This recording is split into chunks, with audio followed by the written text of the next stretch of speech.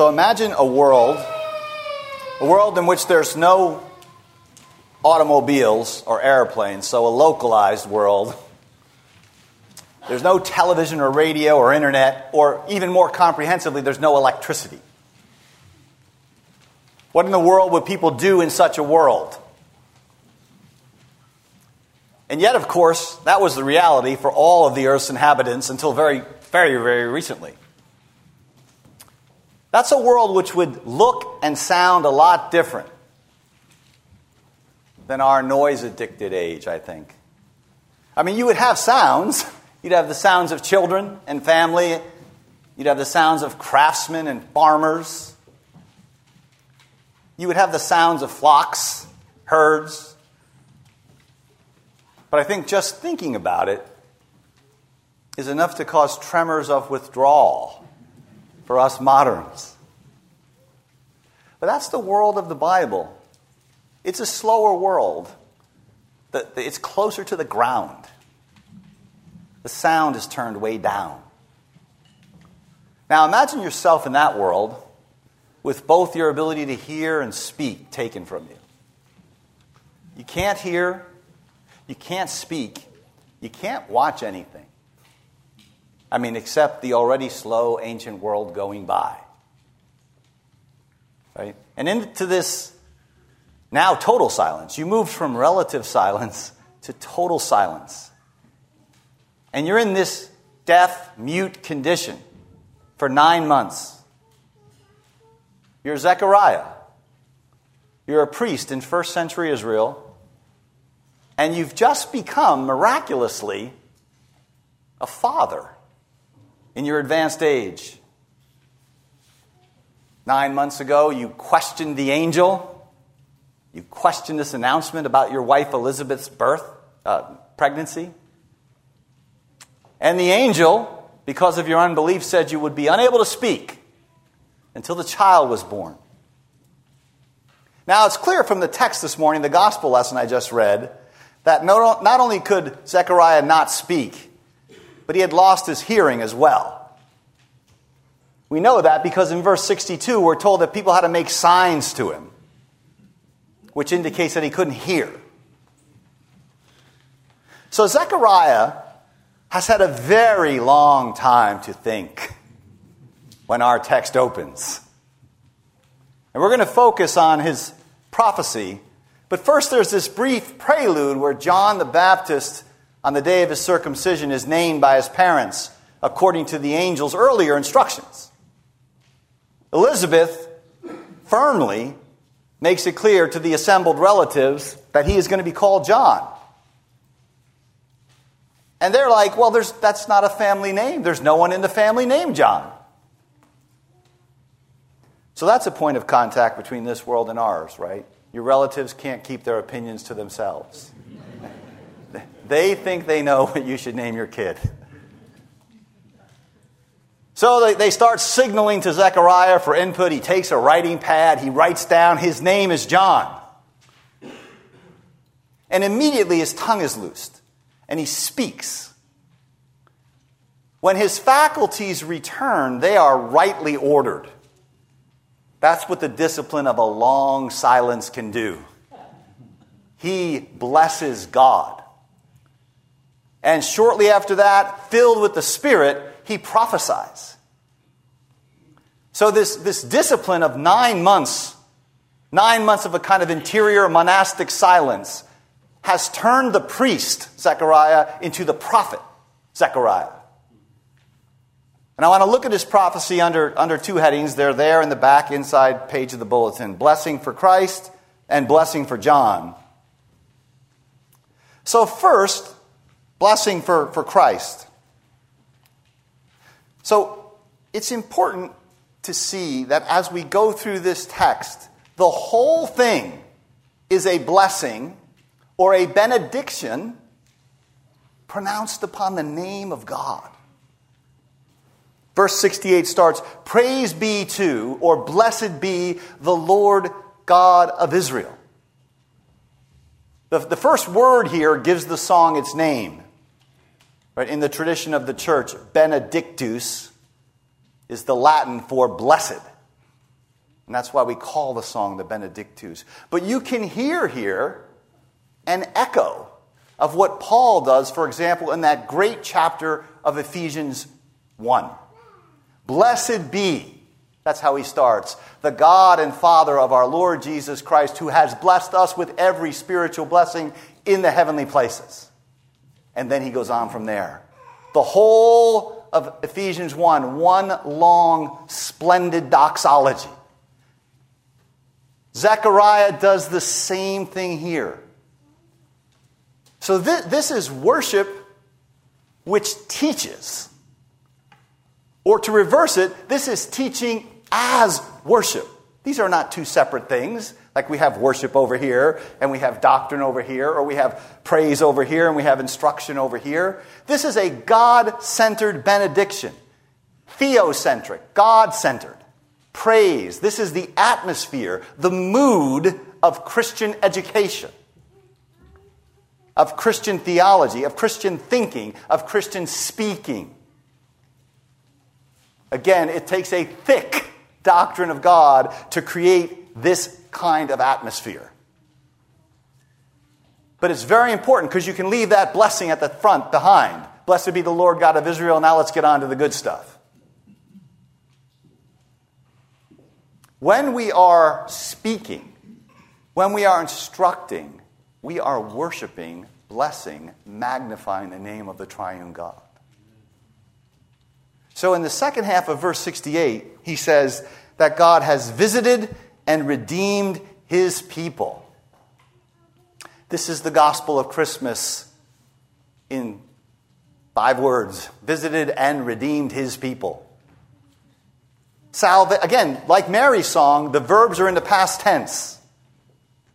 This salvation is certain because with the pregnancies of Mary and Elizabeth, it has already commenced. It can already be spoken of as accomplished. Now, we say this a lot around here, especially at Advent time. But the first coming is the second coming in advance. The two comings are locked into each other. They entail one another. That's why at the conception of a baby, Mary can say, this baby, this has reordered the world. This visitation, it comes after a 400-year period of silence. You think Zechariah's silence is long. There's a 400-year period of silence from God to Israel. I mean, think about that. It's a longer period than the time of from about the time of the Pilgrims to now in American history. That period of time with zero revelation or speech from God. And during that period, right, it looks like the hope of Israel's failed. And Israel's hope would have been looked upon as a kind of deluded foolishness by the nations. I mean, they're under the oppression of the Roman government. They have no monarchy. So we should feel in this text the force of the word visited. Visited. In some Bibles, it's come to his people, a less than pleasing translation. The word is visited. So this is not from God like a sort of genteel, neighborly drop-in, this visit. This is a mighty act of divine invasion.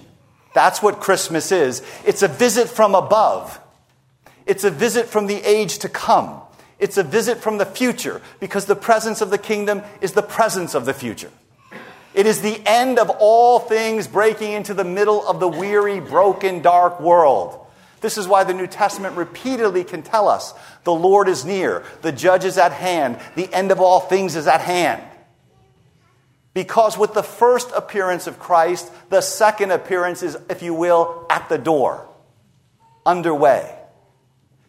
So when Zechariah prophesies and he uses the word a visit from on high, he's talking about an apocalyptic eruption by God into a world in bondage.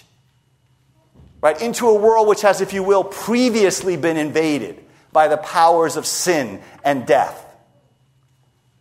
And that's why the word visit here is coupled with the word redemption.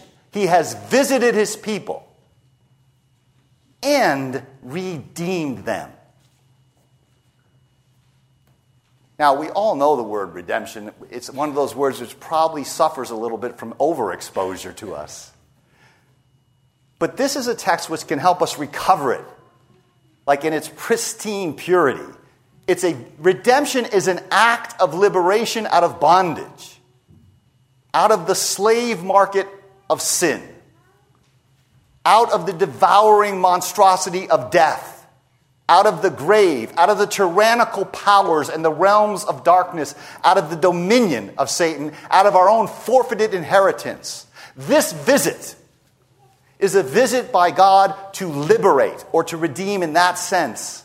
And thus it's the visit of a warrior king who's coming to liberate the longing, captive, exiled people of God and the whole groaning creation. So again, at the very earliest parts of the gospel, the story widens out into this cosmic drama of a God who is going to heal the cosmos. All the way deep down into the entrenched evil in the secret parts of your soul, and all the way out to the furthest galaxies. He visits to redeem. And what's utterly unique in this visit is that God comes not as he has in the past for something greater than the Exodus is here. He comes incarnate. And that means God comes without reserve. The God of Israel. And that is the identity of the visitor here. There's a visit. If you ask who's the visitor, it's the God of Israel. He comes as man. And that means God pours his very being out. He pours his self out in self-emptying weakness, in humiliation, in suffering which begins from his conception. You've heard me say it many times, but I'll say it again. Calvin has this beautiful sentence where he says, from the very moment he took the form of a servant, he began to pay the price of our liberation. Right? That is the form of redemptive power and might. All the things I said redemption means, it also means liberation at a price. And that price has already begun to be paid. In verse 69, Zechariah says he's raised up a horn of salvation for us. The horn is an animal image. We saw it earlier in the 1 Samuel series with Hannah. You know, imagine an animal goring another animal with its horn, and its horn's all bloody, and the animal lifts up its horn in triumph. It's that sort of image. He's done this in the house of his servant David. Now notice something, it's been implicit in everything I've said, but I'm going to make it explicit here. Zechariah is John the Baptist's father, right? The story's about Elizabeth and her pregnancy with John. And when he prophesies, he's been speaking about Jesus from the beginning of the prophecy. Right? It's indisputably clear now that he's speaking. You expect him to be prophesying about his own son. That's why he's been silent for 9 months. His faculties come back, and it's a prophecy about the one John the Baptist points to. Right? I mean, Zechariah was a priest. And that means he and John the Baptist are from the tribe of Levi. Jesus is a descendant of David from the tribe of Judah. So what's important here is this. It's a recognition that all that Old Testament language about the horn of salvation and the mighty horn is now the horn of the Davidic king.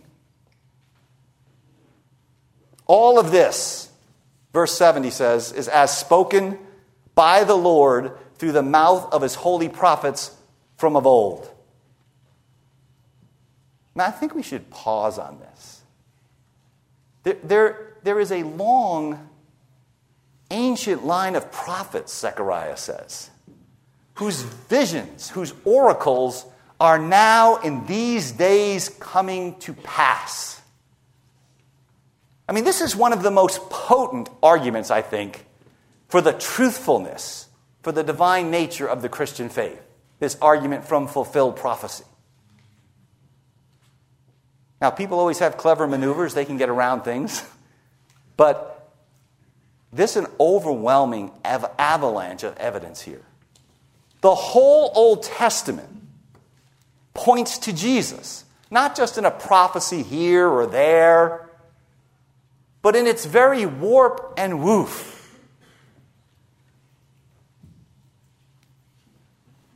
The whole texture of the book.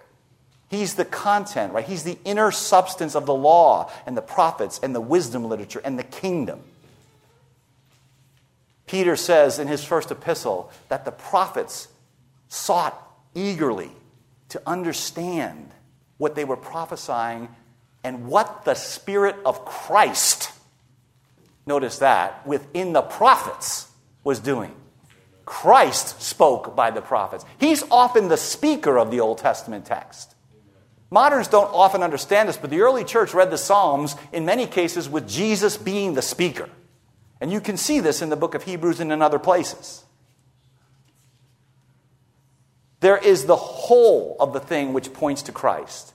But we shouldn't underestimate the very pointed and specific texts which tell of the Messiah and which are fulfilled in Jesus Christ. Alfred Edersheim, some of you may know the name, he was a 19th century Jew. He was converted to Christianity in Budapest under the ministry of a Church of Scotland missionary, a missionary to the Jews named John Duncan. Now, Duncan's knowledge of Hebrew and his passion for the Jews earned him this affectionate title of Rabbi. Rabbi Duncan, by which he is still known, by the way, in Scotland. And Edersheim was converted under Rabbi Duncan's ministry.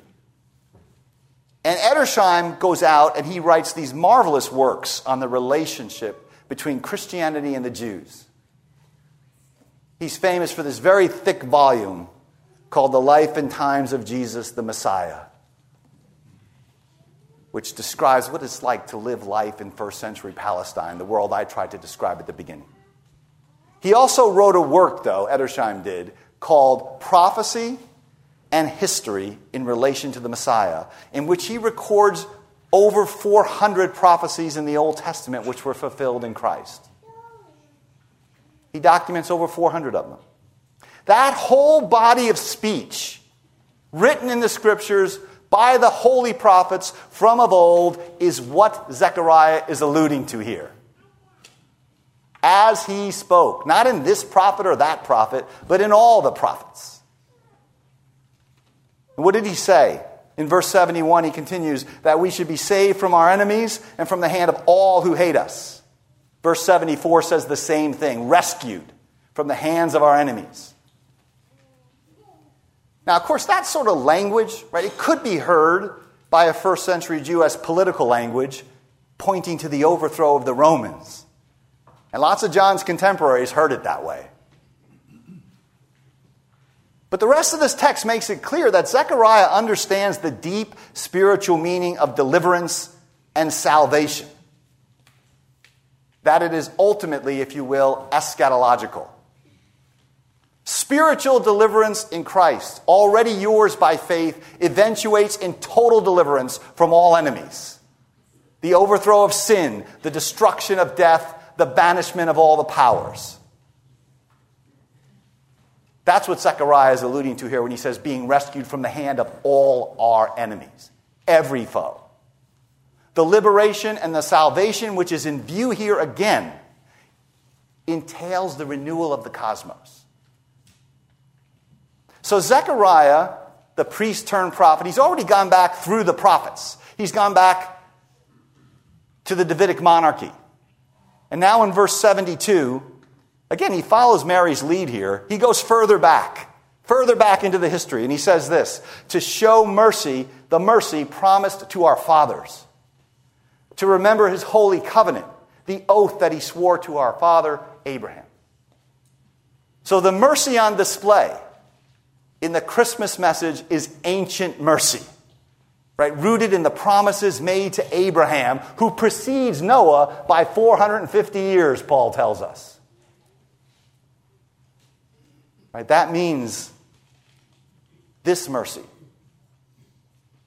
is the mercy which visits and rescues. It's mighty mercy or abundant mercy, free mercy, powerful mercy. And the end, he says, is that we might serve him without fear, in holiness and righteousness before him all our days. All our days. It's possible here that holiness means keeping the first table of the law, and righteousness means upholding the second table of the law. The first table being commandments 1 through 4, and the second being commandments 5 through 10. But again, Zechariah sees this liberation as liberation unto service, unto sanctity. This is the inner substance of the political freedom that many Israelites longed for. That freedom, that deep liberty is at hand in Jesus Christ. And this is underway now in this text. But it orients us decisively, as Advent always does. Karl Barth famously said there's no season that the church can live in except the Advent season. Meaning, we are always looking back on Jesus' coming and anticipating the next one, so we are always an Advent people. Advent is the permanent posture of the church. And we are oriented then to the new heavens and the new earth in which righteousness dwells. Right, John here is speaking of holiness and righteousness in peace and in security before the Lord. We are looking in Advent to the consummation, to the final act of this invasion. There's one invasion, not two invasions. This is the bleeding leading edge of the second invasion. There's just one invasion, and we are looking for its consummation where all enemies are overthrown. Right? It is this that Abraham himself was looking for. Right? We are told this by the author of the letter to the Hebrews, that Abraham was not looking for an earthly city. He was looking for a heavenly city. He was looking for the New Jerusalem. He was not looking for an earthly country. He had a better country. He confessed, along with all the Old Testament saints, that they were strangers and aliens, looking for a better city, a city with foundations, the city which descends from heaven at the coming of Christ, after the great white throne judgment, after the destruction of death. We see the city descend, Revelation chapter 21. The Advent texts are always turning us to this. In the words of Titus 2, which is another classic lectionary Advent text, notice what Paul does here. He says this: the grace of God has appeared. That's this text, right? That's the baby being born. The grace of God has appeared. Now notice what he's going to do. He's going to collapse the two comings together. The grace of God has appeared that offers salvation to all people. It teaches us to say no to ungodliness and worldly passions, and to live self-controlled, upright, and godly lives in the present age, while we wait, while we look for the blessed hope, the appearing of the glory of our great God, Jesus Christ. There's literally one breath in Paul's thought between the appearance of the baby and the second coming of Jesus. They are always locked together, even as they are in the Zechariah text. So, the second point then, Zechariah turns to his own son. Blessings on John the forerunner. Imagine the pride a father would have, humanly speaking here. And you, my child, shall be called a prophet of the Most High. The last prophet of the Old Testament. The voice of one crying in the wilderness. Elijah, who comes before the great day, the terrible day of the Lord. you have to get yourself a John the Baptist Christmas ornament, right? It's always strange that John the Baptist shows up in the middle of this Christmas stuff. But there's a deep gospel logic to it. You will go before the Lord, Zechariah says, to prepare his way. And to give the knowledge of salvation to his people through the forgiveness of their sins. Right? That's what John preached. He preached a baptism of repentance for the forgiveness of sins. He's this great, great forerunner. Notice three things here. First, salvation entails knowledge. You will give to the people of God the knowledge of salvation.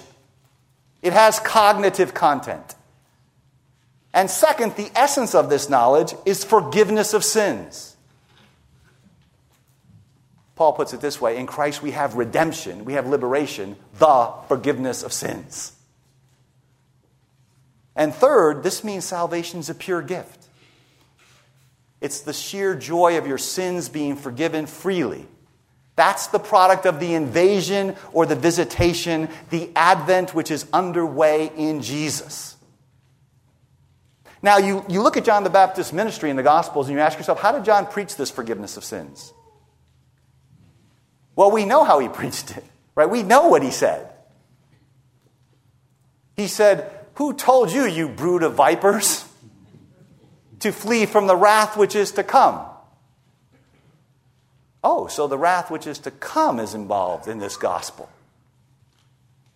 Then he goes on to say that the one who he preaches has already got his axe to the root of the tree and is ready to chop it down. Wait a minute, I thought this was just the baby in salvation and the first coming. What, John the Baptist is preaching the axe? He already has his winnowing fork in his hand to clear his threshing floor, to gather the wheat into his barn, and to burn the chaff with unquenchable fire.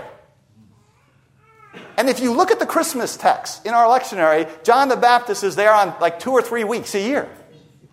Because the church has understood that the invasion of Christmas is the second coming breaking into time. That's why John the Baptist preaches this way. The end of all things is at hand. The axe is laid to the root of the tree. You have to flee from the wrath of God. The Christ who is now appear is already ready to burn the chaff with fire and to gather the wheat into his barn. That's the message of the gospel. It's the message of Christmas. It's good news, this visitation. It wakes us up. And you know what? It's ultimately rooted back behind the prophets, back behind the Davidic monarchy, back behind the covenant with Abraham. It is rooted, blessed be God for this, it is rooted in the tender mercy of our God, the text says. That's where all this flows from. The deep feeling, the compassion of the God of Israel for his people, Zechariah says. By that same mercy, he says, the dayspring or the sunrise from on high will visit us. There's the word again. It brackets the text, this visitation. The incarnate Christ, then, is the merciful light, the dayspring from on high. This mighty visitation that we've been speaking of is a kindly, healing light. The text says it will give light to those who sit in darkness and in the shadow of death. It's a graphic picture of the world apart from Christ. It evokes like this party of stranded travelers in a pitch black night, waiting for the dawn without any defense from the animals. It's Israel. It's you and I. It's all men and women apart from Christ. And these words, this light shining in the darkness on a people sitting in the shadow of death, they are used in Matthew's gospel for Jesus' long-promised appearing. Zechariah is alluding to Isaiah 60, which was our Old Testament lesson. I want you to notice something from Isaiah 60. It starts like this. Arise, shine, for your light has come, and the glory of the Lord rises on you. Darkness covers the earth. Thick darkness is over the peoples. But the Lord rises on you. His glory appears over you. Nations will come to your light. Kings to the brightness of your dawn. The famous Christmas text. This is light from the future. Heavenly light. What does Isaiah do with this text? Just a few verses later in chapter 60, you heard this in the reading, he says this. You might guess the answer. I'll give it to you in advance. He locks the first coming into the second coming. He says, the sun will be no more your light by day, nor will the brightness of the moon shine on you. This is Revelation chapter 21 language again. For the Lord will be your everlasting light, and your God will be your glory. Your sun will never again set. Your moon will wane no more. The Lord will be your everlasting light, and your days of sorrow shall end. And he comes finally, Zechariah does, to the end of the text, and he says this, that this visitation is to guide our feet into the way of peace. Right? The peace of forgiveness, the shalom of redemption, and the liberation of the whole created order. The end of all things is eternal Sabbath peace, Sabbath rest with God in glory. Post tenebrae lux. You might see it. After darkness, light. It's in the bulletin. After darkness, light. That's our slogan. There's a little explanation of it being rooted in the 16th century Reformation on the back of the bulletin. But its roots go back to this text in Luke chapter 1. And behind this text to the words of Isaiah. And ultimately they go back into the tender mercies of our God. And so we live in the new covenant. We have this unspeakable privilege of living now, right? In the period after the light has been poured out into the darkness. When all the prophets, the promises of the old covenant are being fulfilled and brought to consummation in Jesus Christ. Of course, everyone still knows darkness. The world is full of it. We are full of it. And at times you can feel it. Right? The world has about it a palpable kind of despair. And that despair has a kind of deep logic, beloved. The world's a brutal place. It's a place of unspeakable darkness. It's a place which can often laugh and mock at a text like this and say, what light? What light? Well, it's the light of the future which has broken into the present. You know, it's important to know that God has, as He promised, visited you. And He's visited you in mercy for the sake of your liberation and your healing. And Calvin says to know that, and he's actually commenting on this text. He says to know that God has visited His people is an invincible defense against despair. There are really two options for human beings: despair or this light. This is an invincible defense against despair. That's what the text is for us. The God of Israel in Jesus Christ has visited you. The day has dawned. The night is far gone. The day is at hand. That's Romans 13, locking both comings together as well. So it's important for us to confess in the teeth, right, of the fading, conquered, doomed darkness. Yes, the darkness is real, but it is fading, conquered, doomed darkness. Right? That God has invaded, that He's procured liberation against all foes, and that this kindly light is for your healing and for your illumination. So let us join Zechariah and his benedictions declaring this: Blessed be the Lord God of Israel, who has visited and redeemed His people. Amen.